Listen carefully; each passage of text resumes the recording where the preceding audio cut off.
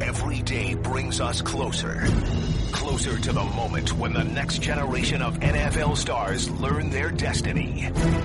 And franchises try to lay the foundation for the next dynasty. With the first pick. This is First Draft. Now alongside NFL Draft Insiders Mel Kiper Jr. and Todd McShay, here's Chris Sproul. You know, the only bit of warm response I get the entire offseason is the occasional tweet that says, hey, is First Draft coming back? But then again, I'm thinking they always start with Mel and Todd, so I don't really think that's for me. But here we are. First Draft is back. Todd, you got to be thrilled right now. My favorite time of year, man. Yeah. I've been looking forward to this for months. I just couldn't believe we didn't have one in the off season.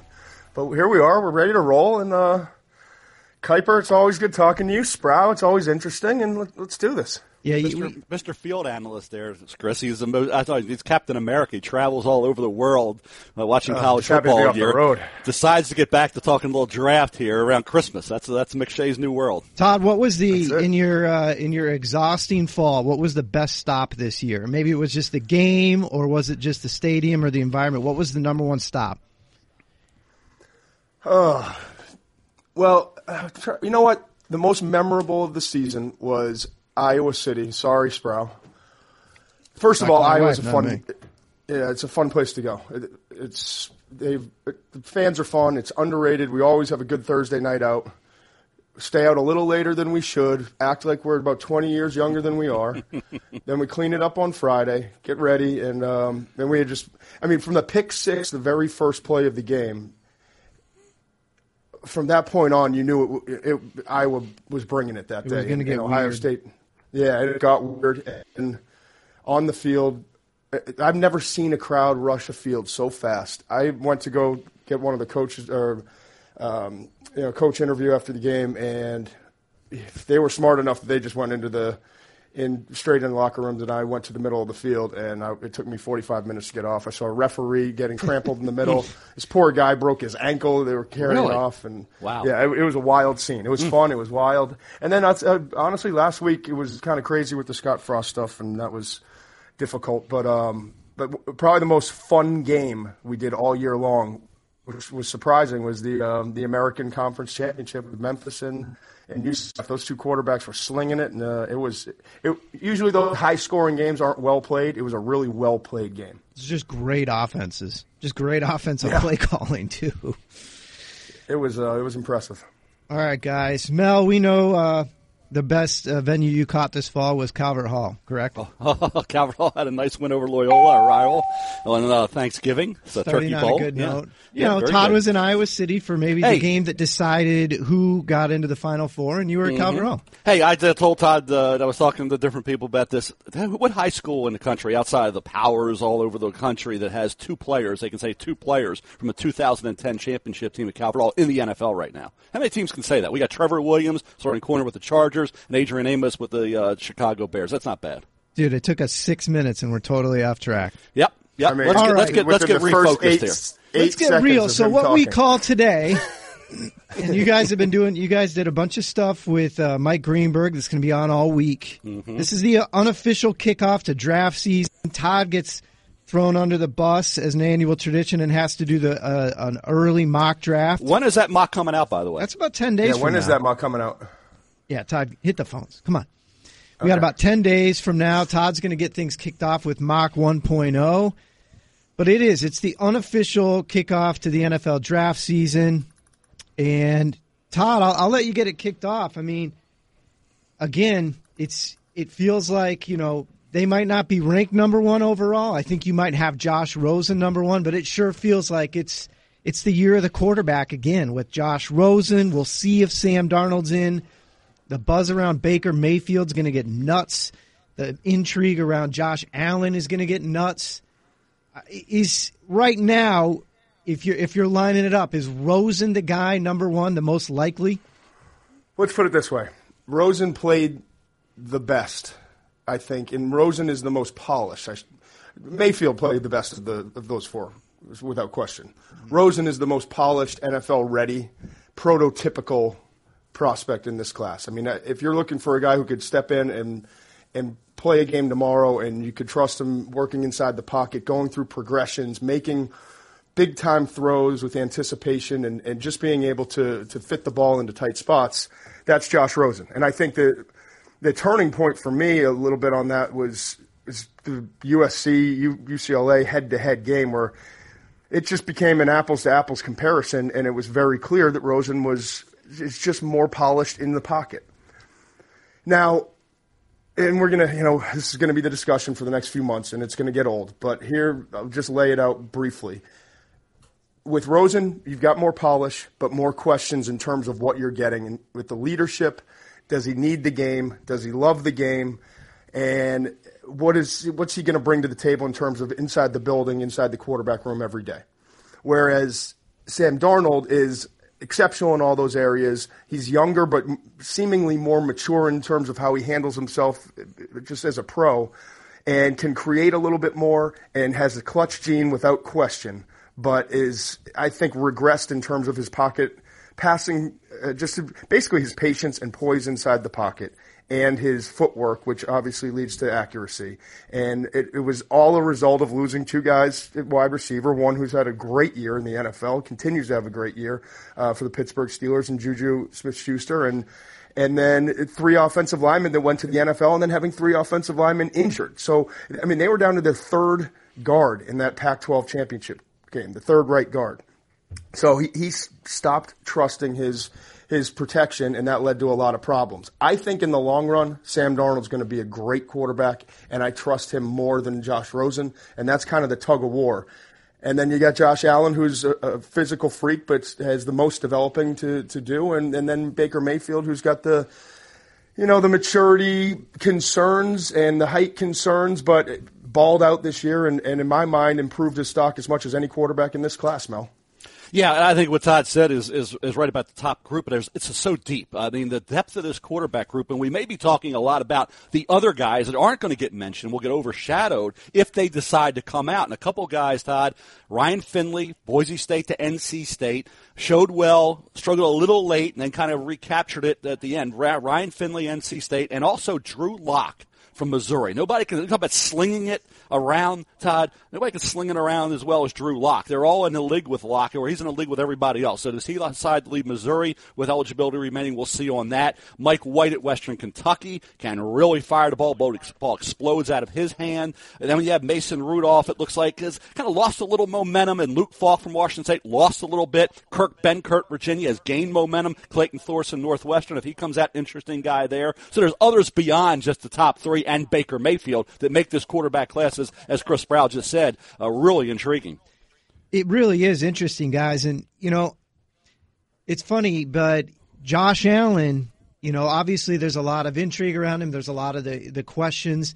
It's funny, though, because a lot of the questions around Josh Allen are some of the questions we heard a couple years ago around Carson Wentz, is whether it's level of competition or how would this guy have looked in the SEC.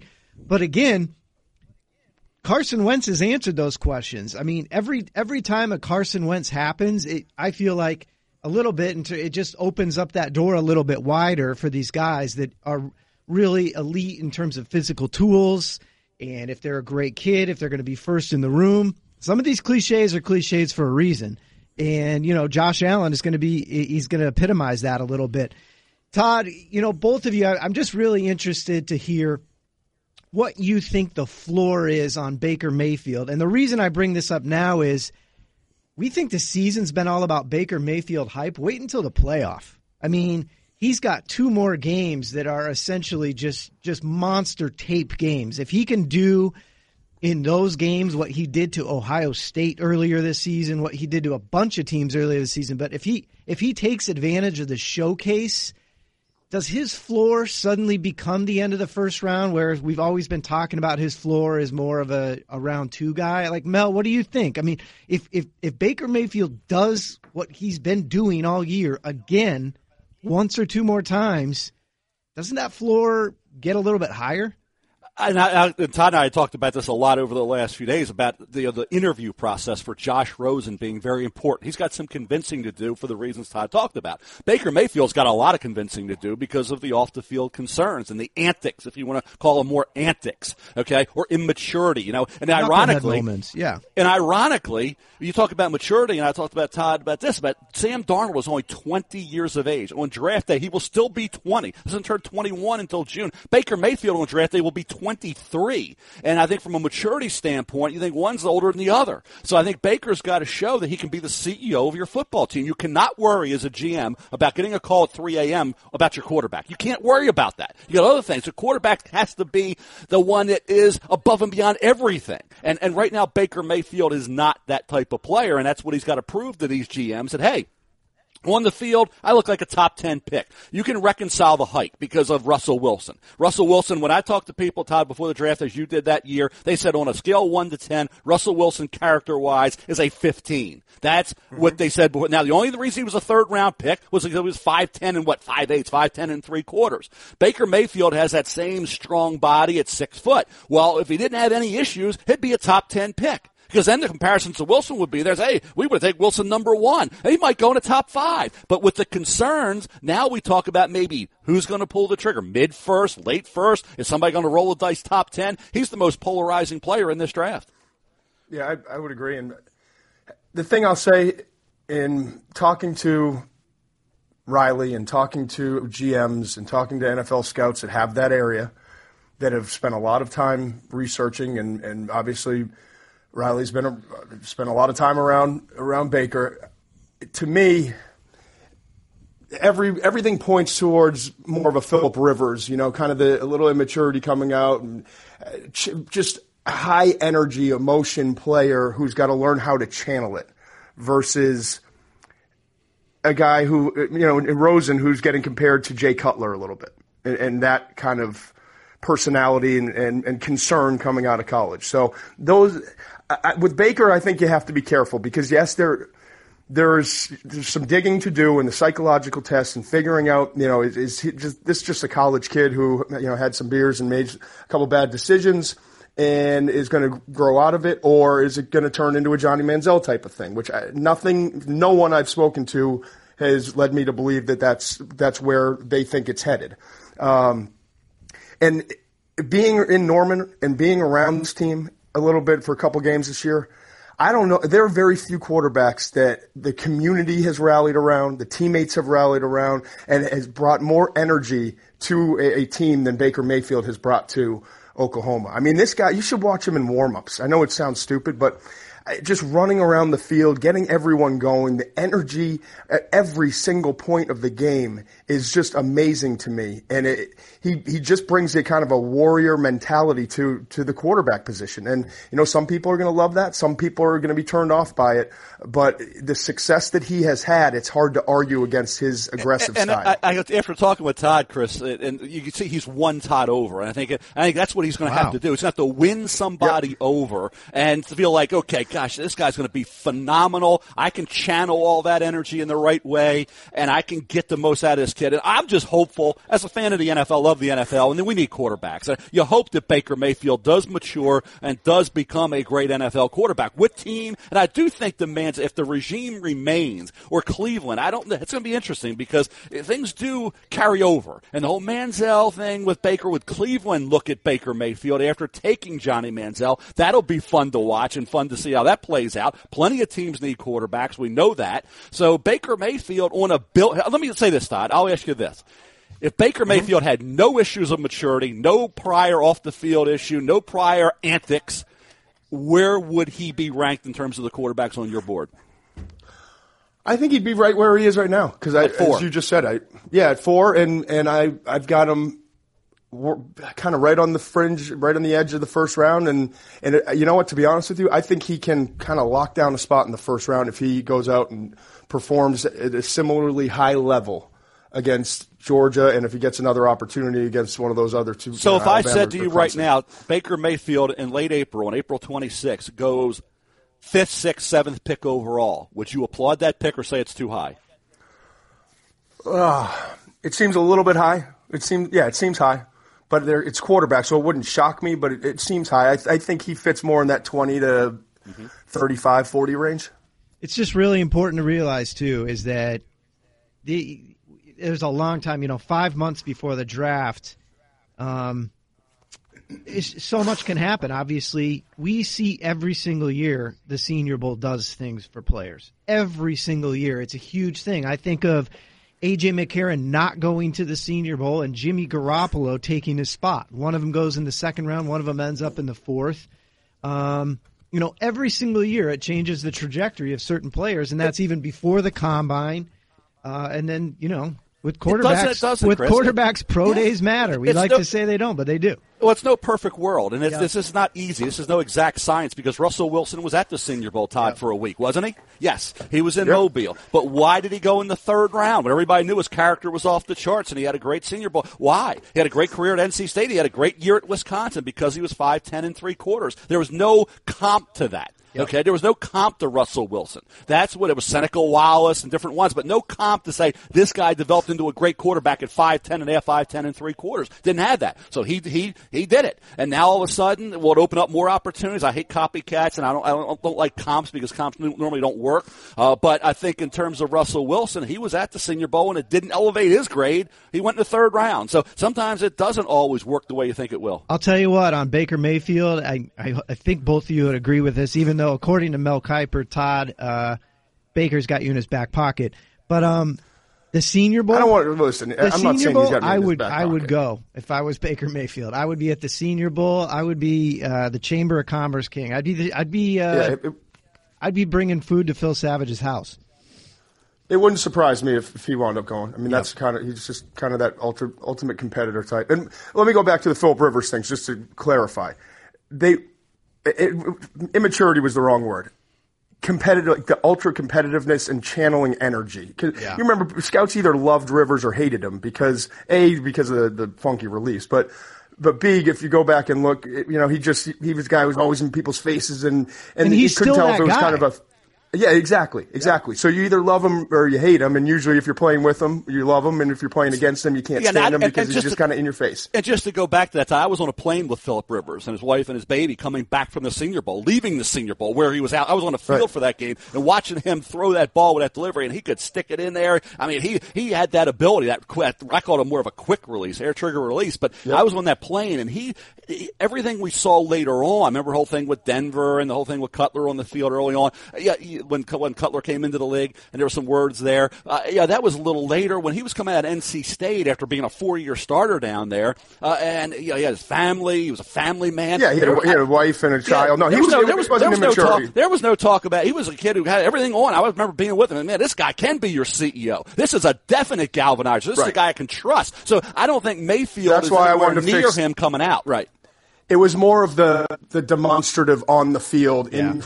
That kind of where the comparison is, and people are saying it has nothing to do with the off the field stuff. No, I mean, I think to Todd's point, we saw it with Tom Brady this weekend, just teeing off on Josh McDaniels. There's a fine line between fiery and out of control, and Mayfield kind of has to prove that he's more of the former. And you know what I said, Chris? I said to Todd, I don't want to have a quarterback who has to keep saying. They keep apologizing and saying, I'm sorry. Right. I don't want that. Yeah, one time I'll give you a mulligan, okay? Once in a while, here, but not on a bi-monthly basis or whatever. I don't want apologies constantly from my quarterback. So let's it's really tough, too, because even some of the guys who turn out to be the most mature and overcome some physical limitations are ones who, these are still 18 to 22-year-old kids. Brian Griese, who I work with every week, and he told this story on air, so I wouldn't say it if he didn't. But he was kicked off the Michigan team for 6 months for doing some stupid stuff off the field. But Baker will be 23 by the draft, Todd. He'll be 23. I get it. 18 to 23. Like 21 or something, Okay, 18 to 23, fine. My point stands that you can make a dumb decision in college and grow out of it and mature. But that's the very difficult part, because when you have a Johnny Manziel situation, you have some other guys. We can go down a long list of guys who just weren't mature enough to handle the league. But from everything I understand, this is a guy who is and will be, but has just made some dumb college decisions. Say whatever you want for Baker Mayfield. The story's remarkable. The offers weren't there. He's made himself what he is, and the one thing we can't measure that comes up with Carson Wentz and a million other guys is what happens when you become a millionaire overnight. Are you still the first guy in? We can't measure the guy's capacity to improve. Baker Mayfield's shown he has a lot of capacity there. Just wrapping up the QBs thing, guys. Right now, if the draft was tomorrow, the way we project it out, just look at the top 10, and it makes you think how far we're going to get, how many QBs could go in round one. Cleveland, number one, obviously we know QB. They need a QB. San Francisco, they might have their guy in Garoppolo, but it's still an open question. They're going to have to figure out the numbers. They won't. The New York Giants, for the first time since that Rivers and Eli draft, suddenly it's there. Indy, I think we know what they're doing at quarterback. Chicago Bears have Trubisky. But then Denver at 6 maybe. The Jets at 7 maybe. And then even the Cardinals and then the Browns again at 9-10. I mean, it happens every single year, and it's just a matter of if the supply is there. But again, we're looking at another draft where we have probably 6 of the top 10 are looking for quarterbacks. They need a quarterback. Did you say Arizona in that group? Yeah, I mean, Arizona's going to have to be looking. They have to, yeah. Again, and that's just the top 10. We know that there's other situations around the league. If you're the 49ers, the Colts, or the Bears, you're loving it. You're loving it because now you get an opportunity for a team like Arizona maybe wanting to move up. The Jets could possibly try to move up to get ahead of, if it's the Giants or Denver sitting there. So it's going to be interesting to see how that top 10. And if you're, it's tough. You never want to root for your team to lose, but it's hard to sit there and be excited about a win right now if you're one of these teams that needs a quarterback. And the two quarterbacks we're all going to wait and see. Do they decide to come out or do they decide to stay? There's two that will be very highly rated. One, super highly rated, will be Sam Darnold, and that we don't know what that decision is going to be. And the other, who's going to be highly rated if he came out, is Drew Lock from Missouri. Yeah, it's going to be interesting. Guys, I want to jump past the quarterbacks a little bit before we get to all the mail. I mean, the other interesting one here, you've had him really high, Mel. What do we do? I think both of you have said this. This is a great year for running backs. And again, if you take one early, you figure he's going to be pretty good. Leonard Fournette, Zeke Elliott. The flip side of that is if you wait a little while, they might be pretty good too. Hunt, Kamara. I mean, Jordan Howard last year. We know there's no great science to this except for get your guy. But Mel, the last couple of years have been a perfect case in point of if you like him really early, he's probably pretty good. And if you really like a guy in the second, third round, he's probably really good too. Sean Payton came out yesterday and said, well, if we knew Kamara was this good, we would have taken him earlier. What do you do, Mel? What do you do with this group? Yeah, that's what Todd and I were talking about first rounds. And Todd, hey, to his credit, he had Kamara in the first round. I said, Todd, Alvin Kamara's not going in the first round. Well, he went in the third round. So Todd was right. He liked him. I thought he would be a second or third round pick. He went in the third. So we were kind of both right. I had the projection right. Todd had the analysis right. I think we were both on target with Kamara, and that's what we're here for. I'm here to straighten Todd out once in a while, and settle him down when he gets on that roll. Wow. But, Hey, Josh, clip this one off. Make sure we got this one on. This one all season. Hey, that's a perfect scenario. I got to tell you where he's going. Todd tells you how great it'll be. Perfect scenario here. Perfect. But I think the running back Very spot dynamic. is interesting because you talk about Saquon Barkley and we know how good he is, but there are a lot of other guys. I think Bryce Love, because of his ability to hit that home run and what a tough kid he is playing with that ankle injury, I think Bryce Love becomes a first round pick. Maybe goes within the same vicinity as Christian McCaffrey. So I think he gets pushed up a little bit. Top 10? No, well, in the vicinity. I said so somewhere. I'd say mid first. I'll say right now for Bryce Wouldn't Love. Shock me. Yeah, and after that, I think all bets are off. I think those are your two, and then after that, it's a group of juniors and a couple seniors that could kind of battle for that third running back spot. Darius Geis, Kerryon Johnson has emerged. Ronald Jones from USC, it's explosive. Bo Damian Scarborough Harris. both the Alabama backs. Scarborough wasn't the same this year, but we've seen so many times where with the injury. If it's not the first year, the second year he gets the strength back, and it's been kind of a strange year with both of those guys. They're averaging like 8-9 carries a game, and the quarterback Jalen Hurst is getting a lot of the carries as well. So Nick Chubb, I don't think he looked more like Chubb this year, but still I don't think is the explosive guy we saw from 2 years ago, but has talent. Rashad Penny I think he's the real deal out of San Diego State. I think he's a guy who's going to go on somewhere in day 2 and wind up being a value pick. Akram Wadley from Iowa is going to be a good mid, 4th round pick, something like that, where you can get an explosion. Yeah. And I mean, there's just a lot of depth to this group, and so if it's not Barkley early, I could see teams saying, you know what, we'll wait and just see who's around in that 2nd, 3rd, 4th round range and see if we can get a value at that spot. Here's a follow-up on that. Mel, and Todd obviously knew this on Kamara. So Kamara right now this year, he's got 86 carries. He has almost that many targets. Christian McCaffrey has 90 targets and he has 82 carries.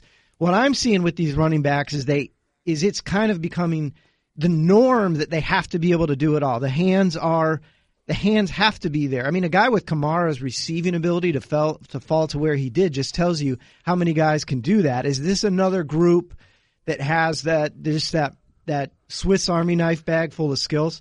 Well, they have to develop into that. I think Bryce Love kind of underutilized as a receiver, and some of the others are as well. But in Kamara's case, you think about Christian McCaffrey, same thing. McCaffrey's been more effective catching than running. And in a lot of games this year. I mean, he's had some breakout games running as well, but more effective catching the ball from Cam Newton. Same thing with Kamara. When he runs, he gets home runs. That's why the average per carry is through the roof. But I think you're right. This is a league now where you had Drew Brees. He went to the right team. You got a creative, great coordinator, really, a head coach in Sean Payton. You got a guy like Drew Brees throwing the ball. You got Cam Newton. I think Mike Shula's done a great job with that offense in Carolina, working those toys in, those pieces in. So I think that you want extra toys. Okay, it's Christmas coming up, Todd. We're looking for toys. And I think that's what you have. And certainly some of these running backs, as you mentioned, they don't have the production in college, but they show the hands to show that in the NFL they will emerge as that receiving threat. Well, and it's really all about fit. What are you looking to do? I mean, the Cowboys drafted Zeke Elliott to do what he's done, and that's pound away and be their featured back and make it more of a run-first offense. But with Carolina, we knew exactly what they were looking for. They wanted the Swiss Army knife, the guy who could catch the ball in the backfield. The same thing with the New Orleans Saints. That's what they do, and Kamara was a perfect fit. I remember the second he was drafted there, I was like, oh, what a home run. I mean, just a perfect fit for his skill set. So teams are they're pretty smart. They get a large scouting staff. They know exactly what these guys can do. Sometimes they don't do it a lot in college, but but when they get in the NFL, they're featured a little bit more in the passing game because they are capable. And sometimes in college, you're trying not to get you're giving your guy 300 carries, so you don't want to get him too involved in the passing game. And so it just works out that way. But when Jacksonville drafted Leonard Fournette, they drafted him to be their featured back. And there's a reason he has 207 carries to this point. And that's what he does. And not to go too deep on this, but there are some fullbacks and some guys that's a Swiss Army knife kind of H-backs, versatile guys. And I'll tell you, teams I think need to get more fullbacks involved. And you have Jalen Samuels, talking about the guy who can do everything at NC State. I don't know, Todd, what his position's going to be, but he can run, he can catch, he can do all those things in various roles. Dimitri Flowers at Oklahoma is another kid that can do that. Nick Baldwin at San Diego State, Austin Ramish at Wisconsin. There's a lot of those guys coming out this year that for teams looking for fullback, H-backs, move guys, they seem to have plenty this year that can get the job done. All right, guys, early in the season, a couple more questions before we hit your mail. Early in the season, one of the big themes of the year was protection issues around the league. Just a dearth of really great offensive tackles. I mean, one of the stories of the season is the fact that Andrew Whitworth is still getting it done. Sean McVay now has him on Jared Goff's blind side, and that's been a huge boon to that offense. Tyron Smith being out for the Cowboys kind of wrecked that offense for a stretch. But, again, really quickly you start to run out of names of premier guys. Joe Thomas got hurt. Obviously Peters got hurt in Philadelphia. There's a dearth of tackles around the league. Todd, is this class going to help us out? A little bit. Not as much as some teams would want. They want those mobile QBs. Yeah.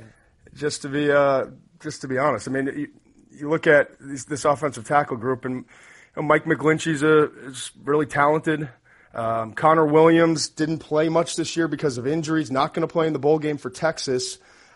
He's, I think, the most talented offensive tackle in the class, but what are you getting? Orlando Brown is a left tackle in college who's got to move to right tackle. I'd love to see him take off 15 pounds and kind of continue to develop his feet. He can be a mauler, but I think only in the right kind of system. Martinez Rankin's a good player out of Mississippi State. I don't know that he's elite. Tyrell Crosby has got some talent, but there is a lack of depth to this group, and there's a lack of, there's just not that guy that's, you look at it and say, well, man, I got to get this guy in the top 10. He's a plug-and-play starter at left tackle right away. I struggle to find that guy. I think McGlinchey's probably the safest, but I don't know that his ceiling is all that high in terms of being an elite player at the next level. Yeah, I thought McGlinchey, Todd, played his best football at right tackle early in his career before he moved to left tackle, and he had a few struggles this year. But like Jack Conklin, who we love coming out of Michigan State, moved to right tackle, and he's done a heck of a job. So I think that'll be the case there. I think Desmond Harrison, West Georgia, is an under-the-radar guy that's going to go probably second round because people are looking for those types of athletes that can, with a group that is not overwhelming. It's kind of an underwhelming tackle group. Brandon Parker, North Carolina A&T, if you're looking for another guy, because there aren't that many names, and there aren't many guys that are projected in the first couple rounds. You'll see, I think, Harrison from West Georgia and Parker from North Carolina A&T get forced up maybe a round and a half, maybe higher than they would have in a year where the tackle group was a little bit deeper. Yeah, and I mean, it's kind of a given. They go hand in hand, but we went through the top 10 and we said, 6-7 of those teams certainly are in the quarterback market. It's about the same number when you look at tackles, and that extends way beyond the top 10. I mean, there's really good NFL teams that still have big questions at left and right tackle. It's just a given every single year. Yeah, there's another kid too, Timon Paris at Stony Brook. It was injured. He's another kid that I think already getting into Stony Brook. Could get into an intriguing mid-round. He's going to the Senior Bowl too. Yeah, it'd be interesting to see where he ends up come late April because when he was at full strength, he was a very good player. Guys, we got a ton of mail I want to get to. Just one last question, just because we haven't hit this side of the ball. Pass rush, great defenders. We obviously know some of the names, whether it's Bradley Chubb, Minkah Fitzpatrick, we'd expect, given his stock, to be into the mix. Derwin James. There's some great dynamic defensive players in this draft. Todd, my sense is there's no Garrett this year. There's no guy where you're like, yep, just lock him into the top 3. Is that safe to say, or is that mostly just a pass rushing thing? Garrett is one of the elites in terms of just physical tools and what he can become, kind of like a Jadeveon Clowney coming out. I would say there's not that guy, but I think Bradley Chubb from NC State has emerged as a player that, while he may not have the same physical tools, I probably trust him to come in and be an impact player and an every down type of guy more. I mean, Chubb is just physical, strong, tough, plays with a really good motor. He loves the game and just leaves it all on the field. And, his practice habits and everything he brings to the table, you feel like he's kind of a safer prospect. Arden Key is a little bit more like, he's not to the level of a Clowney or Garrett, but he's got that real high upside in terms of pass rushing coming out of LSU. But injuries, he left the team for personal reasons last offseason, broken finger now, having surgery. I'm excited to see, is he going to play? I think we're going to find out a lot about him in the bowl game. Is he going to, after surgery on his finger, he could shut it down and continue questions about him, or he could go out there and just lay it all on the line and have a big game. And I think that would show scouts that, he's serious and wants to be there for his teammates and he just loves playing the game. And I think that's a question with him. Harold Landry, high character guy, doesn't have elite tools, but he can rush the quarterback coming out of Boston College. Christian Wilkins is more of a 3-technique type inside for Clemson, but he's a talent too. So there's a lot of good players, really good players. Cleveland Ferrell, another Clemson guy, but I would say that there's probably a lack of elite guys at the very, very top. Yeah, I think Farrell has a lot of talent. It'll be interesting as a third-year sophomore to see if he comes out. I love Bradley Chubb. I think he could be in line to be the top pick in the draft, or certainly in the top 3 or 4. He sprints on the field. Dave Doran came on the Darian Mel show this past Saturday. By the way, we moved from 7 to 10 Eastern to 9 to noon Eastern this Saturday. Solid plug. We'll be talking draft all the time leading up to April 26th. And he told Darian and I on Saturday, Dave Doran did, Todd, that this kid sets the tone. He's the tone setter. He sprints onto the practice field every day. Loves the game. Passionate about the game. Doesn't take any plays off, swim, rip, move. You see it all with this kid. I think Bradley Chubb's going to be way, way up there. And a kid I love, 202 tackles the last 2 years. Love the fact he can play inside and outside. And love, John Gruden made the point about tall inside linebackers. You don't see him that often. That's why Zach Cunningham was intriguing come out of Vanderbilt. Tremaine Edmonds, maybe more as an inside than outside guy. Either way, Todd, he is fast in the football. Yeah, I had him in the first game of the year. I didn't know much about him, to be honest with you. And with that length, the versatility, speed that he has, the athletic ability, his brother's a safety on the team, and he's a physical freak, too. Hey, Todd, I scouted his father, Farrell Edmonds, when he came out of Maryland as a tight end, was a third-round pick to the Dolphins. Yep. Yeah, exactly. Good Tecmo Bowl player there. Tecmo Super Bowl. Yep. I need to correct that. Guys, we have a stack of mail pent up. It's all these people, all of my 9 followers that have been tweeting at me for the last 5 months asking about First Draft. They all sent an email. So let's take a quick break, and then we will hit all these really smart, pertinent questions. All right, let's do it. Todd was out there. He was in Iowa City for the big game. So he gets the first question because it's a Hawkeye. Larry Weindruck at L. Weindruck says, Todd, how do you rate Iowa linebacker Josie Jewell, the turkey farmer come linebacker? He's really good. He is really good. And you know what? He's quicker and faster than people give him credit for. He plays his tail off. He's in the elite class when it comes to diagnosing plays, getting to the ball, and just basically because of his ability to with his fast eyes to locate the ball in his second read. So I don't know, because he's not the biggest, he's maybe not the elite athlete, but I think he is a little bit more athletic than people think. I've got a kind of a mid-round, third, fourth round grade on him, but it won't surprise me at all. First of all, he's going to be a great special teams player, and secondly, he's going to come in and fight and be at least, I think, a good backup, and one day could work his way into a starting job. He's one of those special guys who's going to outplay his physical tools. What do you think of my comp on him, Todd? Paul Posluszny. Yeah, that's a good one. Paul Posluszny, obviously a great Penn State linebacker who ended up in Jacksonville. A second-round pick. Yep. About 1 million tackles a game. Mel. Yes, sir. Hope this isn't from my wife. John Plymire asks, is there a future in the NFL for J.T. Barrett? That's going to be a talker. I don't know. Go ahead, Mel. Oh, Todd, thank you. Thank Todd, you, you can recuse yourself. I don't know where J.T. Barrett figures in. He's a good really good college quarterback. Great leader. Urban Meyer loves this kid. He's a gritty, tough competitor. The passing skills obviously aren't NFL. Aren't going to make you think he can be an NFL quarterback right now. Can he play another position, Todd? That's something where when you work him out, you have to see what he can do at another spot. I don't see him as a future NFL quarterback. Yeah, it's tough on JT, man. Yep. Next question.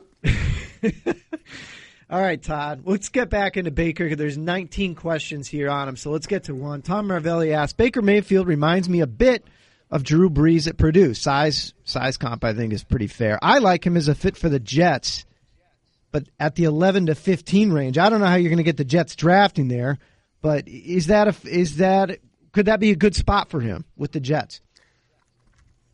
Yeah. I think the Chargers could be a good spot. I think Arizona could be a good spot. In terms of the comparison, I think he reminds me a lot of Russell Wilson.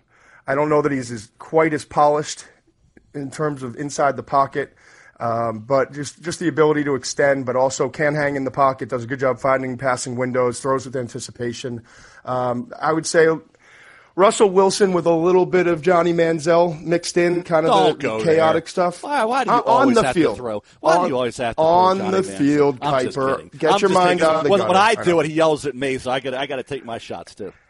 And he's got, Brian Griese said this earlier in the season. He's got, and just from a carrying himself on the field. In the podcast today. I know. Sorry, I've been around him. Hey, I got Levy and you didn't, so at least I gave Levy a little bit of.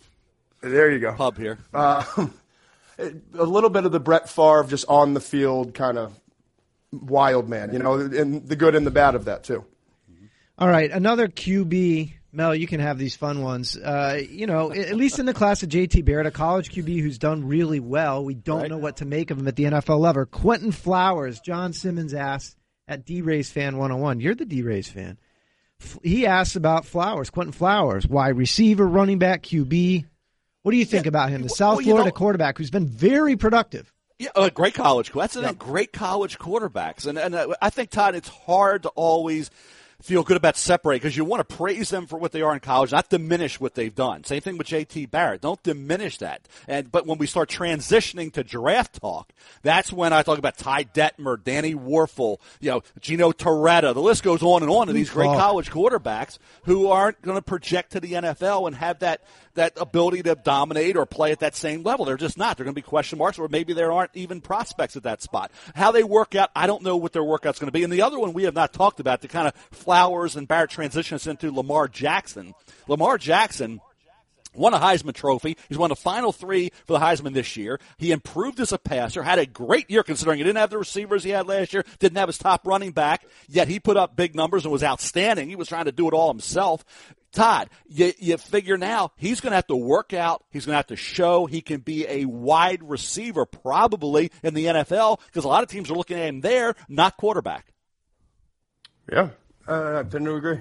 Yeah, that's going to be a tricky one too, just because Lamar Jackson obviously the productivity there at quarterback. It's what is he going to be asked to do? Hey, Sproul, I like this because Todd, I agree. That was the day we did a segment with David Lloyd on SportsCenter where we went in thinking we were just going to give him like 1-word, 2-word answers, and McShay's practicing for our next segment with David. I'm warming. Yeah, that really works well in the podcast space too, guys. Josh is thrilled over there. Thanks, Todd, for expounding on all these questions I'm asking you. I will expound on this one. I tend to agree, although I do think because he is such a unique talent and because he has arm strength and because he can extend and create, that I think he will get a shot to play quarterback first.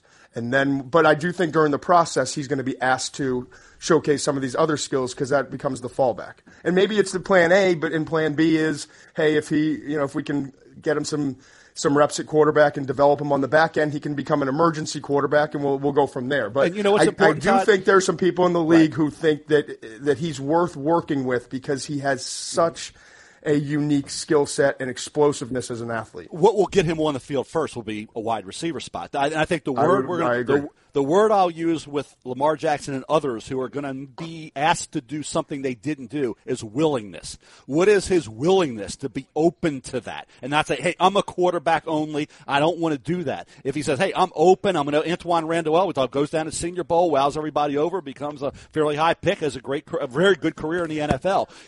Matt Jones went down to Senior Bowl, transitioned from quarterback to receiver, was a bust in the NFL as a first-round pick to the Jaguars. So I think with Lamar Jackson, his willingness to show that he's open to becoming a wide receiver type in the NFL, and if that's the case, that will be, I think, his best opportunity to get on the field the quickest.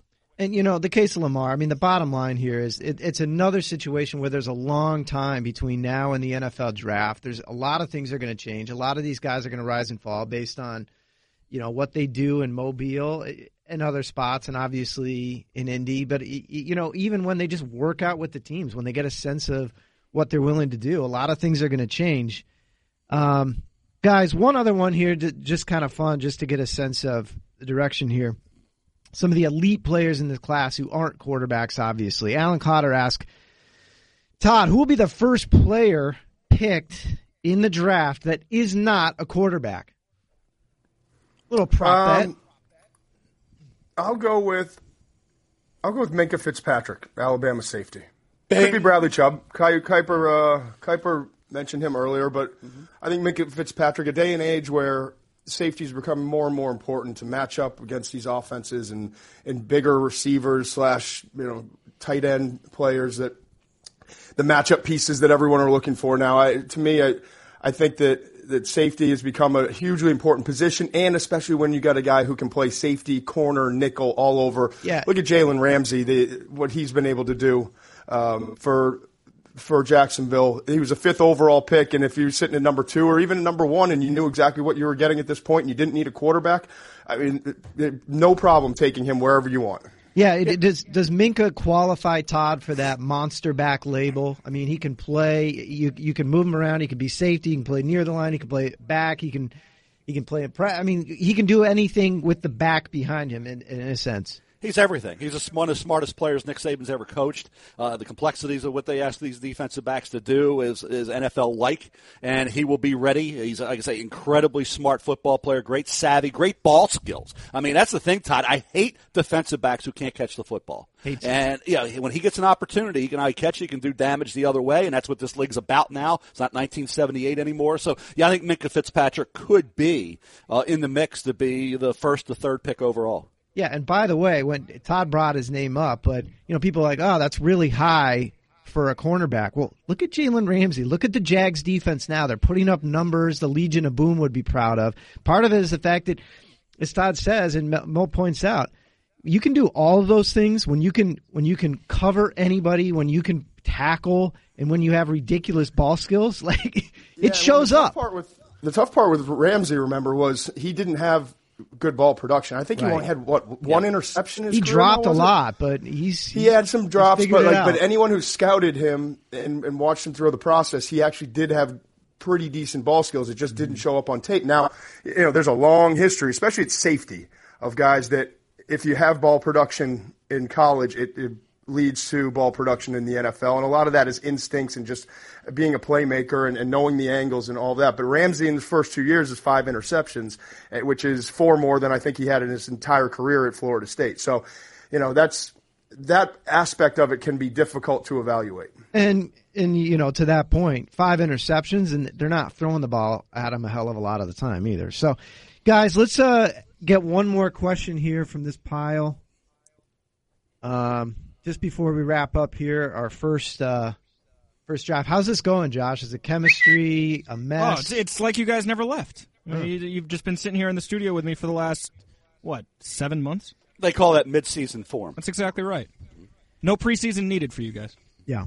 This is our mid-season form that I'm as I watch Sproul continue to stall, trying to find one more question. How come McShay's always got to be negative? He's like Scrooge, in Christmas season. Do you put your I got my tree up. Do you have your tree up yet, Chris? I did. I got it up on Monday. Mel, I've been a bit busy. I know. And by the way, congratulations to Chris and Brooke Sproul. They have a baby, Evan, born how long? 2 weeks ago, Chris?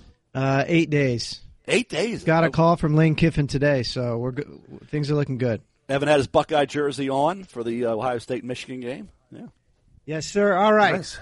Let's go out on a high note. Todd pointed to this a little bit earlier, but it's going to be one of the fun scenarios in the top 4 of the draft, most likely, unless Jimmy G goes crazy and wins a bunch of games. But assuming the Niners keep Garoppolo around, Todd, you can kind of finish what you started earlier. Where do you see the Niners going with that first pick? And trade down certainly an option. I think Garoppolo is a starting quarterback in the NFL, and I think there's a reason why the Patriots did everything they could to hang on to him, but it just didn't make financial sense. I think there's no elite offensive lineman. I don't know if there's a receiver worthy that you wanting to take in the top 5. So to me, I'm going to go full on Kiper here. Trade back. I definitely trade back. Kiper would take Barkley. If you're stuck there at number 2, number 3, whatever the pick is, I think Barkley makes sense. Minkah Fitzpatrick is another guy that could be on their radar. What's the one caveat to trading back, Todd? One time you don't. One time you don't even think about trading back. Is if you need a franchise quarterback and one is staring you in the face. You don't trade back on quarterbacks. You trade back on other pieces, not the quarterback spot. That's the one thing. The Cleveland Browns have kind of done this, but they haven't capitalized Deshaun Watson, on Carson Wentz. Yeah, exactly. Even Jared Goff. You get the quarterback staring you in the face. Well, Goff was going. After that, they had Wentz right there for them. So it's just, you gotta get the franchise. That's why Cleveland is going to be interesting to see. And we also have to talk about quarterbacks and regime changes. The head coach moves moves on, the GM moves on. We see that with the Giants now. We have to see who takes over because you're talking about who the best fit is. We don't even know, Todd, who some of the head coaches and who some of the GMs will be with these teams. I think, Mel, your phone's got a ring, and here's what's going to happen. So Mel takes over the Cleveland Browns. They obviously take a quarterback at 1. Then he packages the number 9 pick and a second-round pick, trades up to 2. They take another quarterback. So then you get Goff Browns and fans Wentz. are thrilled right now. And by the way, just so we throw it out there, John Dorsey, former GM of the Kansas City Chiefs, he was with the Green Bay Packers, been in Seattle. John, friend of mine, is out there. He's a free agent general manager. By the way, one of the best free agent GMs out there in a long time. Ernie Accorsi, another former good friend of mine. Who's former consulting GM. on the Giants. Not a former job. good friend, a former GM. He is a good friend. Ernie Accorsi is going to be having a say in who is the new GM of the New York Football Giants. I've heard some rumblings about Scott Pioli. Scott's a great guy too, good friend as well. Yeah, with Josh McDaniels, paired up with Josh McDaniels. Yeah, even my guy Joe Douglas there's been some buzz about that too, coming from he's in Philadelphia as a personnel director, but not the GM there. So we'll see how it goes. And by the way, before Twitter goes crazy, Chris, Evan had the jersey on for the Ohio State-Wisconsin game. I don't think he was born yet when the Michigan game was played, right? Can neither confirm nor deny. It's I don't want Twitter killing me on that, saying, how's your sleep going, bud? You sleeping well? None. Todd, you know how you kind of cut down on Diet Coke? I think I've had 2 this morning. It's a pretty good train. We haven't gotten a Take 5 plug-in. That could help too. Yeah, I'm my second one and last one is 2 years old now, and I'm finally coming out of a fog. Like in the last couple months, I finally feel like a human being again. So hang in there, bud. It's going to be a long ride. So I get to feel like a human being in 2 years. Yeah, if you don't have another child, yes. Oh, okay. Going into the 2020 draft season. Yeah. Yeah, you should be back to about normal then. Yeah, that's going to be good. All right, guys, it was fun. A very brief respite for me. And, we'll do it again soon. I don't know when. Maybe we'll pillory Todd when his mock draft comes out in a couple weeks. That's always fun. Oh, I can't wait to take that. As if he doesn't get chomping at the bit on that one, Todd. If you need some advice, I actually did a little scribble mock while I was coming back from Connecticut yesterday. Yeah, that would never happen. Yeah, you're the only crazy person in the world who will drive back with just, do a mock. Let's mock it up. Why not, Todd? Yeah, and guys, if you haven't seen enough of Todd and Mel, they're on TV with Greenberg right now in the studio. Great programming here in Bristol, and just to start, it's a long season, man. 5 months. I'm already exhausted thinking about it. All right, it's going to be fun. I'm Chris, Mel, Todd. We'll do it again at some point soon. Sponsors start lining up. Thanks for listening to First Draft. For more great podcasts, check out ESPN.com/PodCenter.